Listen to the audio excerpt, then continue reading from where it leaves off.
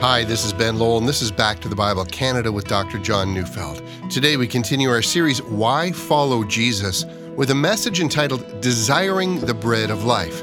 So let's turn in our Bibles to John chapter 6, verses 41 to 51, as we join Dr. Neufeld now.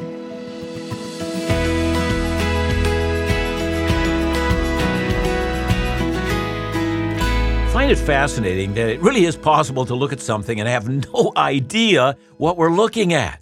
You know, years ago, I was in one of those magnificent European art galleries, and to my amazement, I found myself staring at some original paintings from the masters. And I don't know how it came to be, but I was put into a group of Canadian tourists, and here's where I'm confused, because the woman leading the tour was some kind of a volunteer. She was a Canadian woman who was matched with Canadians. And her comments were amazingly ridiculous. Most of the paintings had biblical themes, but she had clearly never read the Bible. And her one comment that has stuck with me before I wandered off is her wonderment at how people painted fatter women back in those days. Yep, she was staring at masterpieces and had no idea what she was looking at. Now, I fear I'm being unkind towards her. Perhaps there was no help on that day, and someone asked her to take these people down these corridors, and she volunteered, but then was in an awkward position of explaining something that was way beyond her depth. But it still makes a point. She had no idea what she was looking at. There's another example. I'm a bit of a car and a motorcycle enthusiast, and I find it amazing that some people really don't know the difference between a Corolla and a BMW 3 Series, for instance. Now, clearly, when it comes to cars, it really doesn't matter. If all someone wants of a car is to get from point A to point B, who am I to judge? It's of little lasting value, and it's an eternally useless bit of information. But here's my real point. Sometimes we might stare at something that's of eternal value, and we don't know what we're looking at. As we've been studying John chapter 6, we've been following a group of people who are amazed that Jesus had fed 5,000 with 5 barley loaves and 2 fish, simply multiplying the food out of his hand. And they loved it because they were subsistence workers, and this man showed them that he had the capacity to feed them. Jesus can take care of our needs. They must have shouted it. It was a great thing, but in the midst of the enthusiasm, Jesus tells them that they're only looking for him because they've had their fill of food. And of course, at this moment, we realize that the crowds in Galilee are, they're looking at Jesus, and they have no idea what they're looking at. And they're especially confused when Jesus tried to explain it. He said, I'm the bread of life. Whoever comes to me shall not hunger and never thirst. And so we come now to John 6, 41 to 51. So let's read our text. So the Jews grumbled about him because he said, I am the bread that came down from heaven. They said, is not this Jesus, son of Joseph, whose father and mother we know? How does he now say, I have come down from heaven? Jesus answered them, do not grumble among yourselves. No one can come to me unless the Father who sent me draws him, and I will raise him up on the last day. It is written in the prophets, and they will all be taught by God. Everyone who has heard and learned from the Father comes to me. Not that anyone has seen the Father except he who is from God. He has seen the Father. Truly, truly, I say to you, whoever believes has eternal life. I am the bread of life. Your fathers ate manna in the wilderness, and they died. This is the bread that comes down from heaven, so that one may eat of it and not die. I am the living bread that came down from heaven. If anyone eats of this bread, he will live forever. And the bread that I give for the life of the world is my flesh. Today from this text, I want us to notice 3 things. First, would you notice why it is that people can look at Jesus, or in our case, hear about Jesus, and not know what it is that they're looking at? Second, after we consider that, let's then discover why failing to see Jesus for who he is leads to a great deal of disappointment with Jesus. That is, Jesus simply doesn't act the way we might expect him to act. And ultimately, whatever fascination we once had for him, it soon melts away and we become interested in other things. And then third, let's clearly define what Jesus meant when he said that he's the bread of life. All right, let's start from the beginning. How is it possible for the Galileans to have had Jesus among them, healing the sick, raising the dead, feeding first the 5,000 and then the 4,000, casting out demons, giving sight to the blind, explaining the kingdom of heaven, and all the while, they have no idea what's happening, who he is, or what they're looking at? Well, let's look again at verses 41 and 42. So the Jews grumbled about him because he said, I am the bread that came down from heaven. They said, is this not Jesus, the son of Joseph, whose father and mother we know? How does he now say, I have come down from heaven? So I hope you see the confusion. He's telling us that he has come to earth from heaven. That's outrageous. Actually, we know that he came to Capernaum from Nazareth. It's a small two-bit village, and it's the brunt of a lot of jokes in the whole region. Now, it is true that Jesus could have conducted seminars at that point in time. He could have brought in his mom and could have explained about the virgin birth. Perhaps Jesus could have done a theological lecture on the word incarnation, that is, God entering into the world clothed in human flesh. Maybe he could do stuff like that. But as we will see in Jesus' answer to their unbelief, he never even touched on those matters. I mean, after all, if he were just a kid from Nazareth, well, how in the world does just another Nazarene feed 5,000 and walk on water? Has it been their experience that kids from Nazareth normally go about casting out demons and giving sight to the blind? And so it is true, of course, that he grew up in Nazareth, but they're staring at something and they don't know what they're looking at. You see, they could have asked, is it really true that this man is the bread of God who came down from heaven and then landed in Nazareth? But no one even contemplates that. It's just simply enough for them to say, look, we know his mom and dad and his brothers and sisters, and with that, they're simply done. And that phenomenon, by the way, is just not unusual. It is possible to examine the immediate cause of something and never be curious about the ultimate cause of something. Here's an example of what I'm talking about. It's quite common in our day among naturalists. Let me explain that. A naturalist is someone who argues that nature is all that exists. If you can't measure it, and if you can't observe it with your five senses, well, for a naturalist, it doesn't exist. And so a naturalist scientist, that is an atheist, will frequently say that with the expansion of scientific knowledge, we have no need for God. After all, when a plague afflicts a city, we don't need to crowd out the cathedrals and cry out to God. All we need to do is establish what it is that we're looking at, and then enact proper healthcare procedures, isolate the carriers of the disease, and eventually we can gain mastery over the plague. Prayer and faith are irrelevant, say the naturalists, for nature is all that exists. But there is, in all of this, an amazing blindness that makes me think that naturalists don't know what they're looking at when they look at nature. I mean, how is it that nature exists? Or how is it that nature seems to act in this amazingly consistent manner? I mean, those two questions alone should open up a world of discovery. But to some, it never does. They know a lot about how nature acts, but they don't know what they're looking at when they look at nature. See, all naturalists think that all they have to do is to establish the immediate cause of something, and then they're content never to consider the ultimate cause of something. So they continue to stare at something, and they learn more about it, and all the while they remain in darkness as to what it is that they're looking at. When it comes to Jesus, that's exactly what's going on here in Galilee.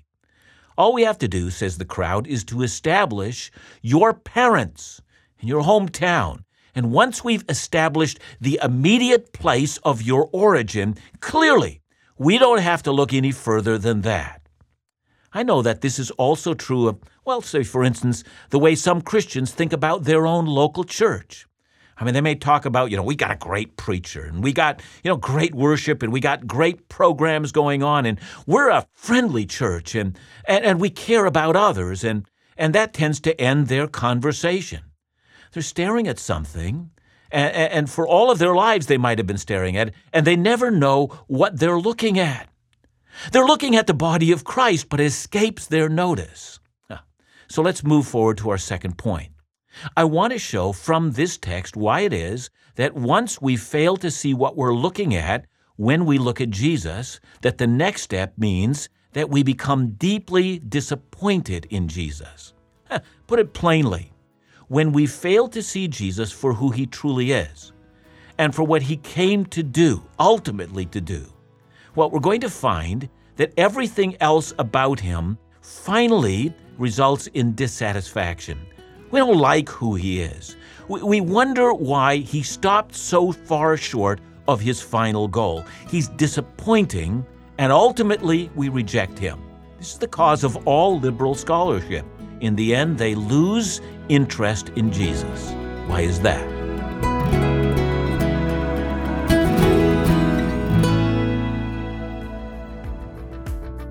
There's no denying that these past few years have been full of hardships on a global scale. Can you imagine facing these troubles daily without the knowledge of a sovereign God? I can't. The reality is that there are millions of people around the world living every day without that assurance and searching for it in places that only return empty.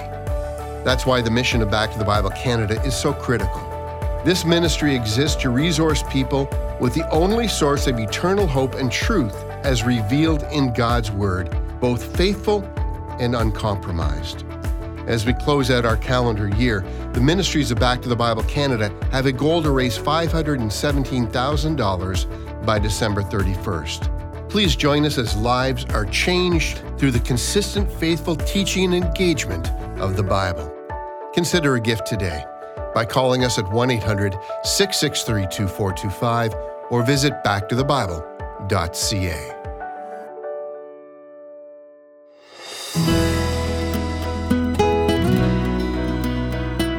We have noticed that after Jesus told the crowd that he's the bread that has come down from heaven, that they stared at him in unbelief. You're nothing of the kind, they say. You're the kid who made it big from Nazareth, so stop fooling yourself and stop trying to fool us. Now look at verse 43. It's a telling verse. Jesus answered them, "Do not grumble among yourselves." Now, that's how Jesus responds to them. He calls it grumbling. It's an interesting and well-chosen word. It brings to mind the 40 years of wilderness wanderings. Remember, the crowd has been telling Jesus that he is, quite frankly, disappointing. Moses fed millions of people daily for 40 years, and all you've done is feed us for one day, and that's not enough. Now, that word grumbling is well chosen at this point in time. It brings to mind passages of Scripture, like Exodus 16, 2 and 3. It says, "And the whole congregation of the people of Israel grumbled against Moses and Aaron in the wilderness. And the people of Israel said to them, 'Would that we had died by the hand of the Lord in the land of Egypt, when we sat by the meat pots and ate bread to the full, for you have brought us out into this wilderness to kill this whole assembly with hunger.'" Or listen to what they said, and it's recorded in Numbers 11, 4-6. "Now the rabble that was among them had a strong craving. And the people of Israel also wept again and said, 'Oh, that we had meat to eat. We remember the fish we ate in Egypt that cost nothing, the cucumbers, the melons, the leeks, the onions, and the garlic. But now our strength is dried up, and there is nothing at all but this manna to look at.'"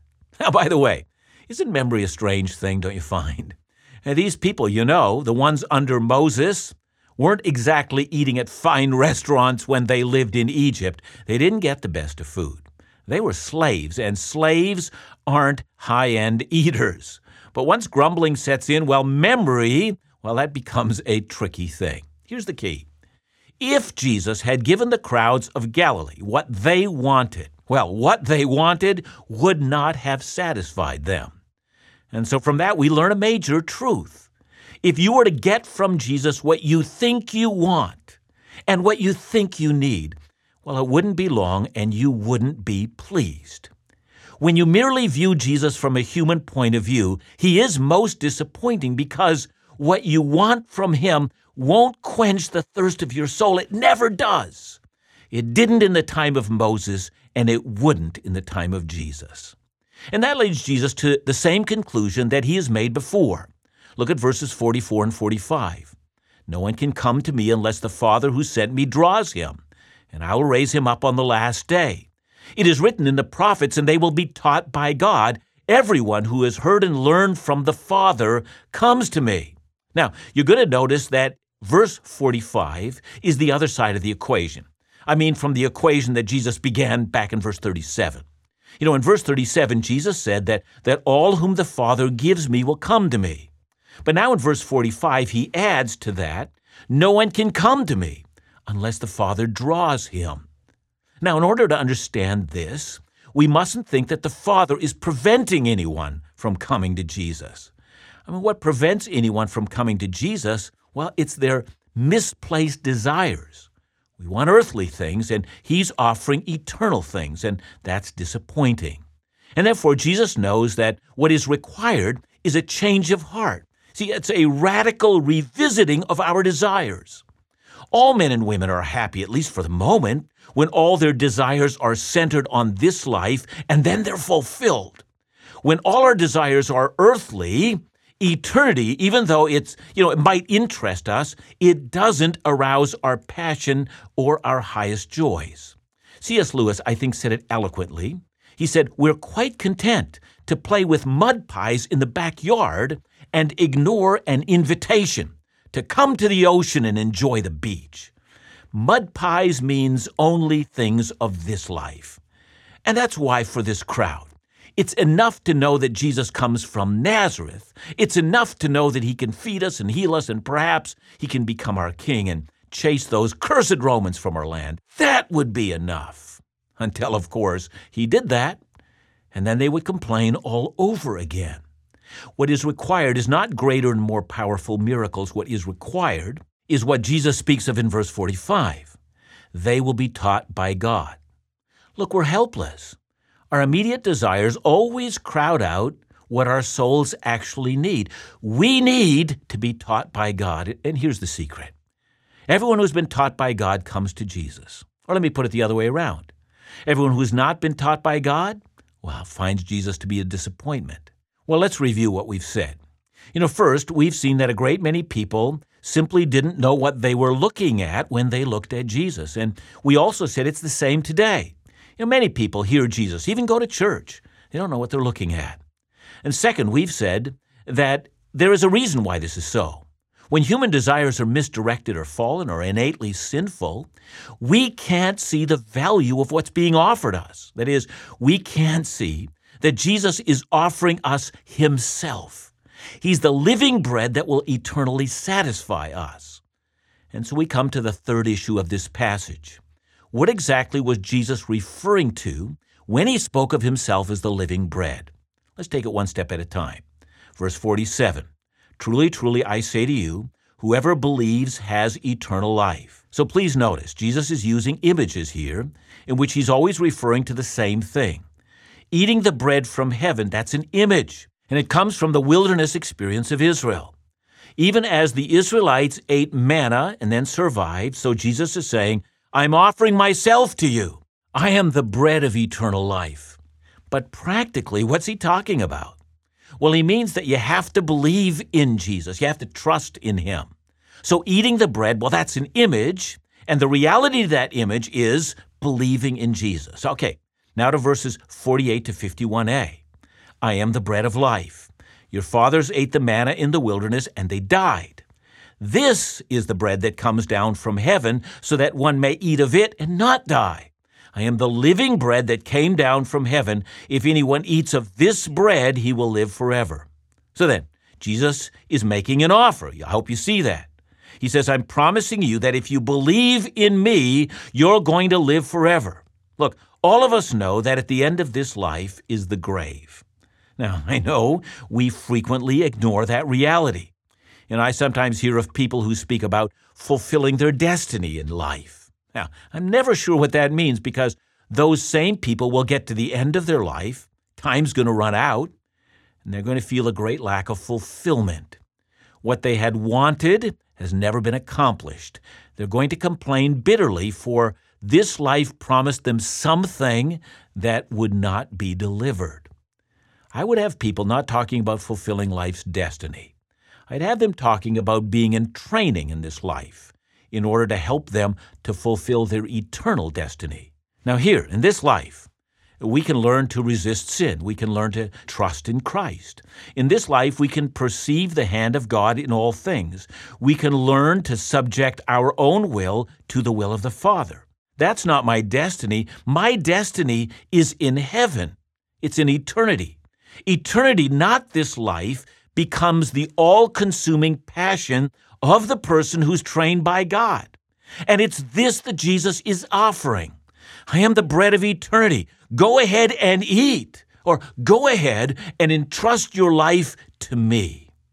But still, what does that mean when he says that he's the bread of life? Well, look to the last half of verse 51. And the bread that I give for the life of the world is my flesh. Now, don't you see? Jesus is speaking about his cross. He's going to die on the cross. He's going to pay for the sins of all who trust in him. And through that offer, he will give them eternal life. Now, is that disappointing? Did you want so much more? Did you want this life to be the fulfillment of your dreams? Did you want health and fame and wealth and the fulfillment of purpose here? Did you want only the temporal? Are you content only with the immediate cause of things? Is your eyesight filled with this life? And if that's you, Jesus will be disappointing to you. But if you finally see him for what he truly is, the giver of eternal life, and if you want nothing more than a rich and abundant life that will never perish, if you want death and hell and the grave to lie in ruins at the feet of Jesus, and if you want the life of Jesus to be your ultimate goal, then listen, you will find Jesus to be more than you ever wanted, and you will never abandon him. That's the issue before all of us. What do you want? And can you see, when you're looking at Jesus, what you're actually looking at? You're looking at the gates of eternity. See that in him and fall at his feet in worship. Thanks for your message, John. I'm thinking often we fall into this trap where I think, if we're not being satisfied by God the way we think we ought to be satisfied, or that's going to take care of our needs, then often we sort of we walk away because we think this is not a faithful God. But this is not the thing Christ is asking us to concentrate on. Yeah, I know that if all that we do, is what I've been talking about, is if it's just temporal, God, give me this right now, as I talked about health and fame and wealth and all that stuff, if that's what I'm after, I'm soon going to find out that I'm disappointed because my wanter will never be satisfied. I got a bigger wanter than you can imagine. The grave, says the book of Proverbs, is never satisfied, and neither are our desires. So I think that's what Jesus is saying. We need to consume the bread of eternal life. And that's what Jesus is offering. And if that's what we come to him with, we will be so satisfied that we will recognize there's nowhere else to go. That's the key to this entire passage. Thanks so much, John. Remember to join us again here tomorrow for John's series, Why Follow Jesus, right here on Back to the Bible Canada, where we teach the Bible.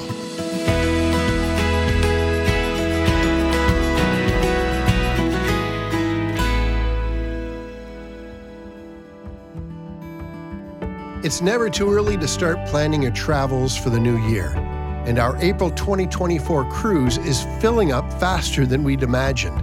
You won't want to miss this incredible opportunity to vacation and be under the direct teaching of Back to the Bible Canada's Dr. John Neufeld. Laugh and be encouraged with Laugh Again's Phil Calloway, and share moments of musical inspiration with special guest Amanda Stott. From April 5th to the 14th, we'll sail through several stunning locations within the Caribbean, including Miami, Puerto Plata, St. John's, and more. For more information, just visit backtothebible.ca or call us at 1-800-663-2425. And please note that with all ministry travel events, no ministry funds are used and all related costs are covered by participants.